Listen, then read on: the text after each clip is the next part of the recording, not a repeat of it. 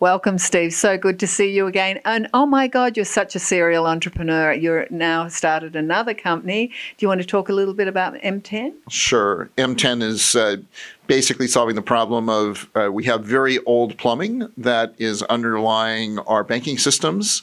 And so it's modernizing that to be much more efficient in terms of how we move money, the protocols, how many times you sanction screen, and so forth. And so it's kind of like extreme makeover, but it's for the plumbing. It's for the stuff that people don't see.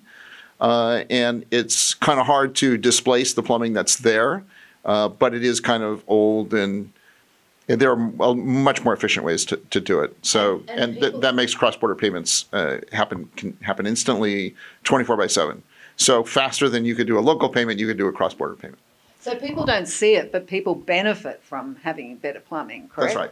Yeah. Everybody will note. They'll wonder, wow, it suddenly worked better, right? But the faucets are all the same, but there'll actually be some new faucets that will give you more direct access than you would have by having to go through your bank. Fabulous. So what do you think about all the changes? And we just seem to be ripe at the moment with all the new challenger banks, neobanks. People are really focused on changing the banking industry. What's your overview? Well, we're in a period of transition, and there are some new trends that are taking off, and like one of them is what we're doing in terms of digital money and making things more efficient. And banks have a choice because they can either get on the train, and they can go and say, okay, this stuff is inevitable. Let's be the first ones on it, or they can lag behind. And so, as an example, the internet, banks waited about, the last bank that got on the internet waited about 10 years before they got on. And some people got on early and took advantage of that opportunity. And we're going to see the same thing with happening with any new technology. Some people will say, I don't like this. This is going to disintermediate. I'm making lots of money right now. I don't want to, have, I don't want to rock the boat. And other people say, well, we should we should do this because if we don't do it, if we don't cannibalize ourselves, then someone else will. And so you just see a mixture of approaches out there. So what's your overview about the future and where we're headed now? Because it does seem like a very exciting time at the moment. Yeah, I think it's a interesting transition time when over the next 5 years, we're going to see some pretty remarkable changes on how things are done. And just as a precursor of that, you're seeing central banks, 70 to 80% of central banks are looking at launching a central bank digital currency. And so that didn't happen before. And so Libra, the big benefit of Libra was actually kicking the banks to say, look, there is a demand for this and you should provide it. And I don't think Libra will ever be commercially successful, but I think it will be successful in the sense of moving banks out of their kind of sit back, this has been going, complacency into taking action. It's sort of like the sacrificial lamb, really, and everyone hated Mark Zuckerberg and Libra, and then they we've got to do something better. Him for basically showing the banks that they should be doing something better. And maybe he didn't realise that. He was, again, part of the sacrificial lamb part. But it was great, right? Yeah. Sure. So the future looks bright. Thank you so much for coming, and I think it's going to be a great panel. Sure, my pleasure. Okay. Welcome, Jason. Thanks so much for coming. Do you want to tell us a bit about what's happening at OFX? Yeah, thank you, Pamela. Thanks for hosting. This has been really great. We met some great people. So we're really working with other financial institutions, specifically banks, offering our foreign exchange rails and services to them. So we're, high tech, high touch, offering not only the digital experience for their clients, but also a high touch call center, tier 1, tier 2 support, all the support for them, which they really like because they want to, know that if a client's sending $500,000, $2 million, they want to talk to someone, they might want to not just swipe that on their phone and be done with it, as you can imagine. Yeah. And our agents will help them with the foreign exchange, any questions and stuff like that, because that's our specialty. So that offloads all that responsibility from the bank to us. And we can even have, the AML and a lot of the regulation and compliance offloaded to us as well. So it's a huge benefit for them. And we're seeing a lot of good pickup from banks around the world looking to improve their operations with other groups like us. Fantastic and so cool. It was originally an Aussie startup. Yeah, Australians doing well. Yeah, and so we've got big news coming out. We've Macquarie Bank is one of obviously our big clients, ING as well, and some other groups out of Australia using us and picking us up, and also in the U.S. More coming on board. So it's really exciting. Fantastic. And anything that helps with global payments. All my kids are in Australia and it's really hard to get money across to each other. So it's helpful. Yeah, obviously we make it a lot easier and cost effective. And so what's the future for OFX? Are there new things coming? Yeah, so our API suite is growing every day. So we're adding new features and services to that. And I think that's really the direction of where we're going and helping service those individuals and small to medium to even larger size companies with those API feeds for other institutions to use. So I think that's really the future we're looking at. Fantastic. Well, the banks didn't really do a really great job about the international transfers, so I'm sure that OFX has got its place in the community. Yeah, we're trying to help them do a better job with their own clients, which I think is kind of where it's going now. There's a lot of competition, but now the banks are responding to like, hey, there's been a lot of outside competition, and we're the group that they can work with and compete against the other, either pure digital plays, the neobanks, all kinds of stuff like that. So it's a nice win-win for everyone, and the clients don't have to switch around a lot. They know the bank they trust, and now they're getting the same services they deserve via our rails. Such an exciting time at the moment here in Silicon Valley with all the neobanks and the challenger banks and all the new innovation that's coming. The incumbents really do have to get off their asses. Oh, yeah. No, it's amazing. I mean, we spoke to Monzo Bank. They're doing 50,000 new clients a week. Wow.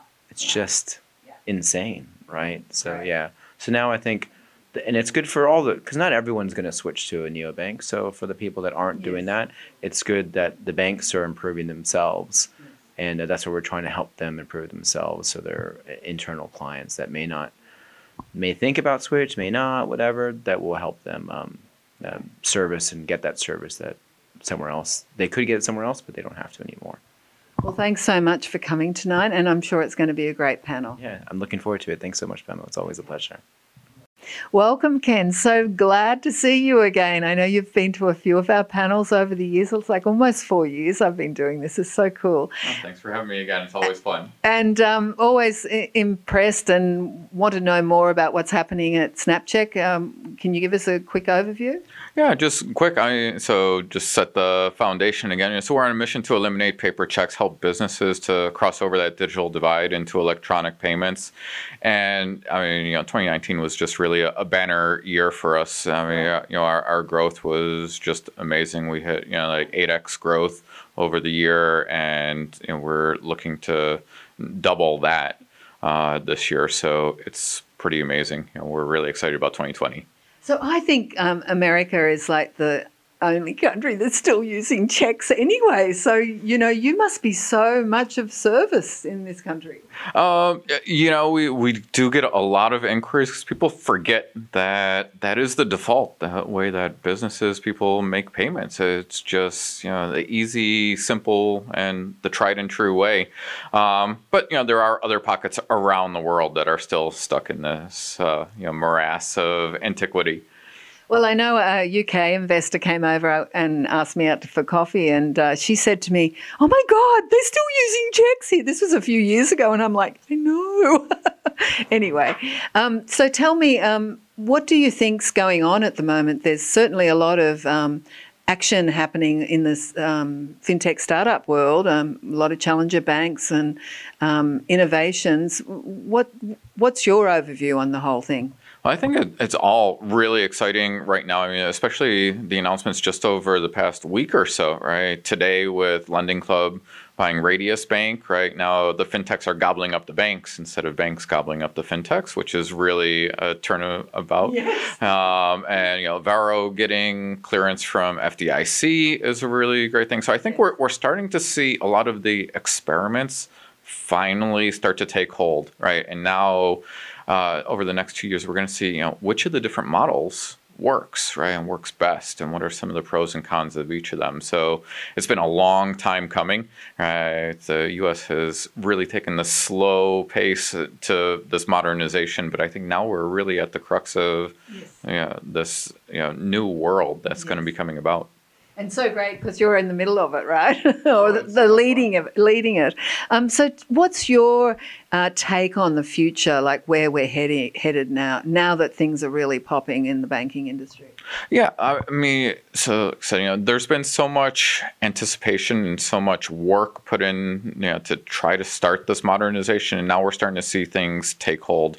So, in my world of payments, the most exciting thing is real-time payments, faster payments, and the task force was put together 5-6 years ago, but now it's real, right? And there are faster rails out there.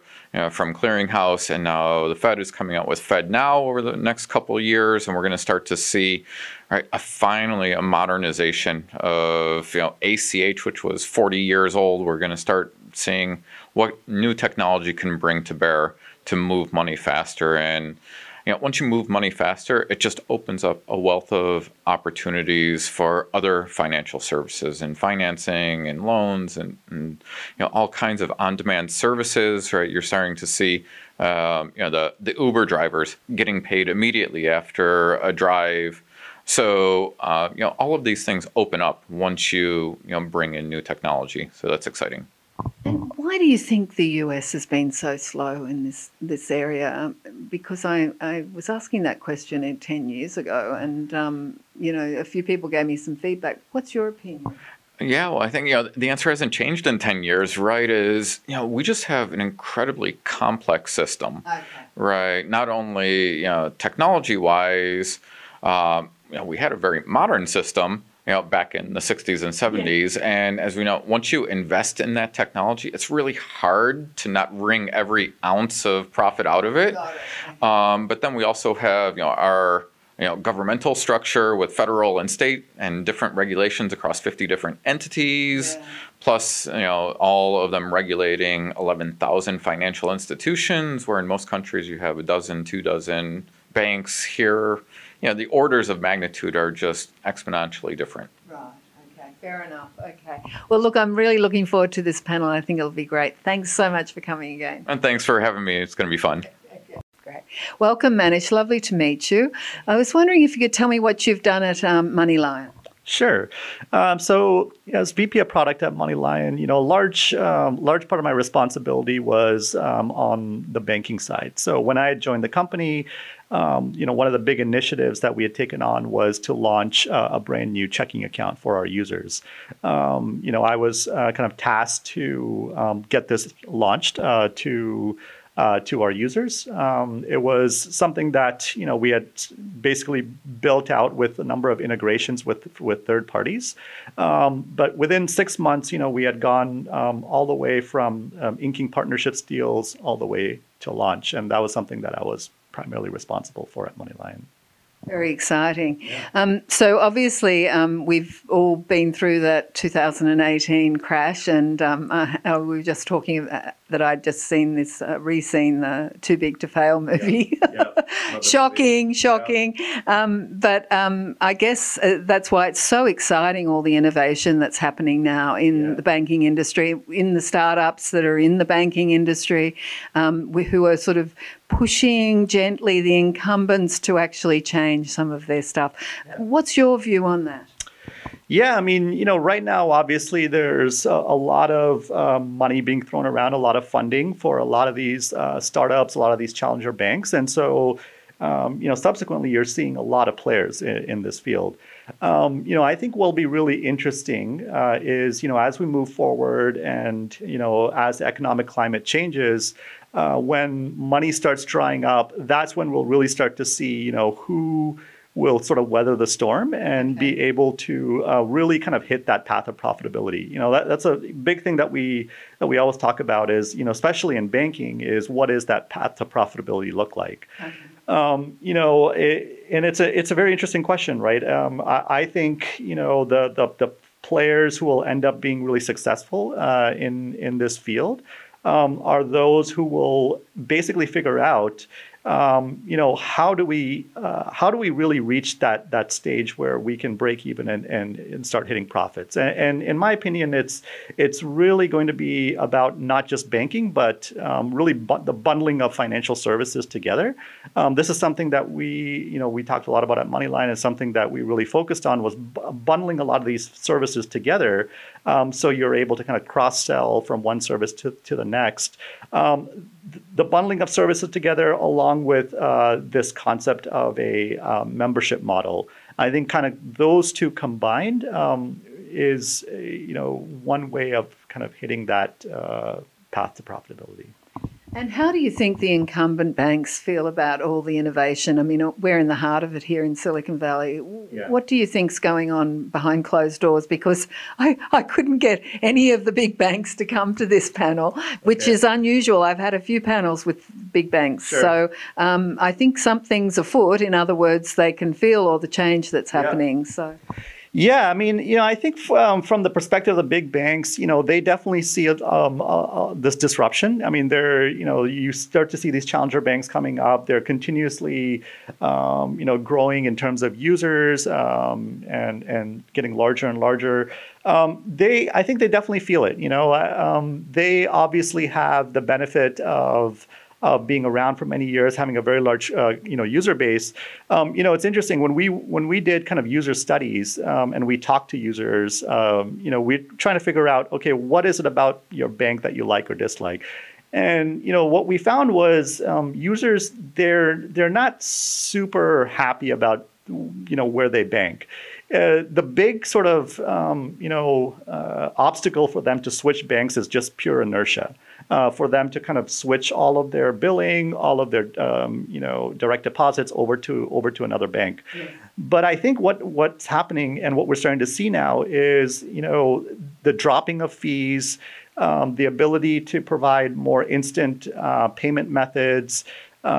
Just being able to, access the mobile app and being able to, take out a loan or access your banking functionality within a matter of seconds, is really where these challenger banks are starting to win. And, I think a lot of these large banking institutions are taking note of that. And that's why you see a lot of kind of investment in being made on building out products on the digital side.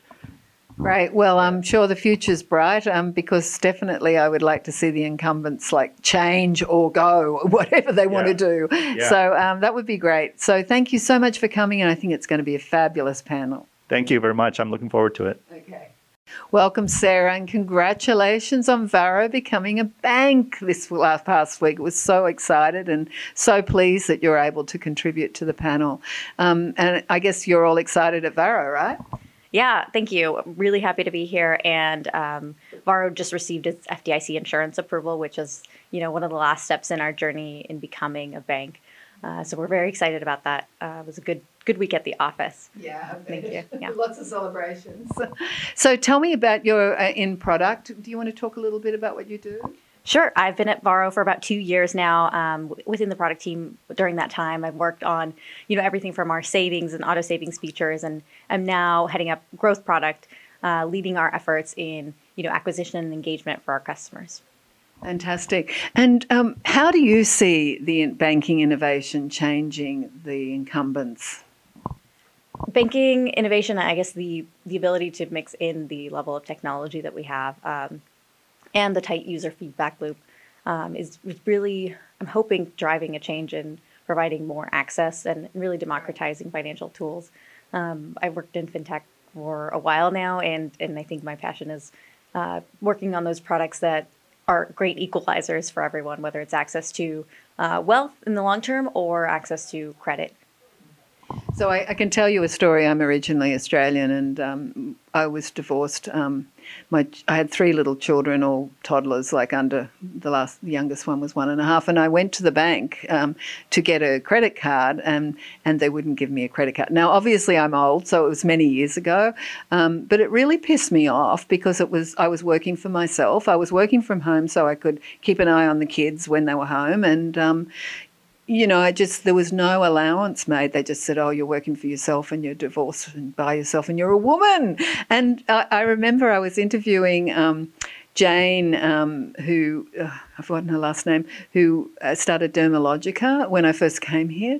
And she was saying women are incredible in that they always repay their debts, 99%. And, it's just the figures don't fit with how we've been treated really by the incumbents. And so I think, minority groups too have had problems. So I really see this innovation being very, very important and, like you said, an equaliser. Yeah, and isn't that, that's an unfortunate story and one that probably resonates with a lot of people. There are still, to this day, a lot of flaws in assessing creditworthiness and a lot of staid practices of banks. So, the irony is that while you walked into a bank and had a very personal exchange, there was no exchange of, personal trust for you. Yes. I think that the level of data that we can, conglomerate on customers will work in their best interest to, give people the credit they deserve, not assess them based on, older principles that don't help them advance. Yeah. I think you always have to bring the human into the equation with any sort of business, and I think that's great. It's the wonderful thing about the startup world is that we are seeing more of that. Thank you so much for coming. I'm really looking forward to this panel. Sure. I am too. Thank you. Welcome, Shreyas. Thanks so much for coming. I really would like to hear a little bit about Deserve, what you do. Sure. First of all, thanks for having me here. And we at Deserve are a credit card platform. And you can think of it credit card as a service where Deserve can take care of any other institution or any companies. If they want to launch a credit card, then we can do end-to-end origination, management, customer service, the whole portfolio management, including the management of the credit card life cycle. Okay. And what is your overview, coming from a banking company, about the changes that are happening now as far as all the challenger banks and innovation happening in the banking industry? Sure, these are exciting times when, as a customer, you have all the choices. You can go to a so-called traditional bank or a big bank, or you can call brick and mortar bank if you like going offline to a branch. You have all that options, and we have challenger banks, neo banks, or you can say online heavy banks. And each, in my view, appeal to a certain audience. And even within a particular demographics or a type of audience, there are, in the end, all of us are individuals, everybody is different. So many people in each type of demographics, some may have a personal preference. Somebody may have personal preference for a digital or a mobile interface, and some people may want to go to a bank. But these are interesting times, and each type of institution, they need to focus on customer in the end, whether the means is a offline, a online, or a modern or a traditional means. The customer, because they have so many choices, they will gravitate towards whoever is meeting their pain points or meeting their needs or providing a great service. And that great service can be provided either online or offline. And so just being one type or the other is not the advantage. Yes. Being the best or the most helpful bank or financial institution in your segment is something people need to focus on. And I think what you're saying really is there's so much more choice now for customers. Yes. And where do you think we're headed? What is the future as far as your vision or your opinion? Although it's very hard to predict the future, but what happens if history is any educator to our view to the future? Yes. Then these are the good times. Currently, we are at in a good run of the economy and stock market and everything. So when we run into rough times or economic downturn, that will be a good test of which method is going to survive, because mostly the innovation or the technology heavy or the neo banks, they must find a way to be profitable. While large banks have figured it out and they exist for many years because, and again with exceptions, but Yeah. most of the large banks make money, and many of the neo banks or challenger banks, they need to be more financially sound. And once they figure it out, then I mean, both Be types. interesting. I think the best in both class Yeah. have a future. Has a Great. future. Great. Well, thank you so much for coming. I think it's going to be a very interesting panel. Thank you.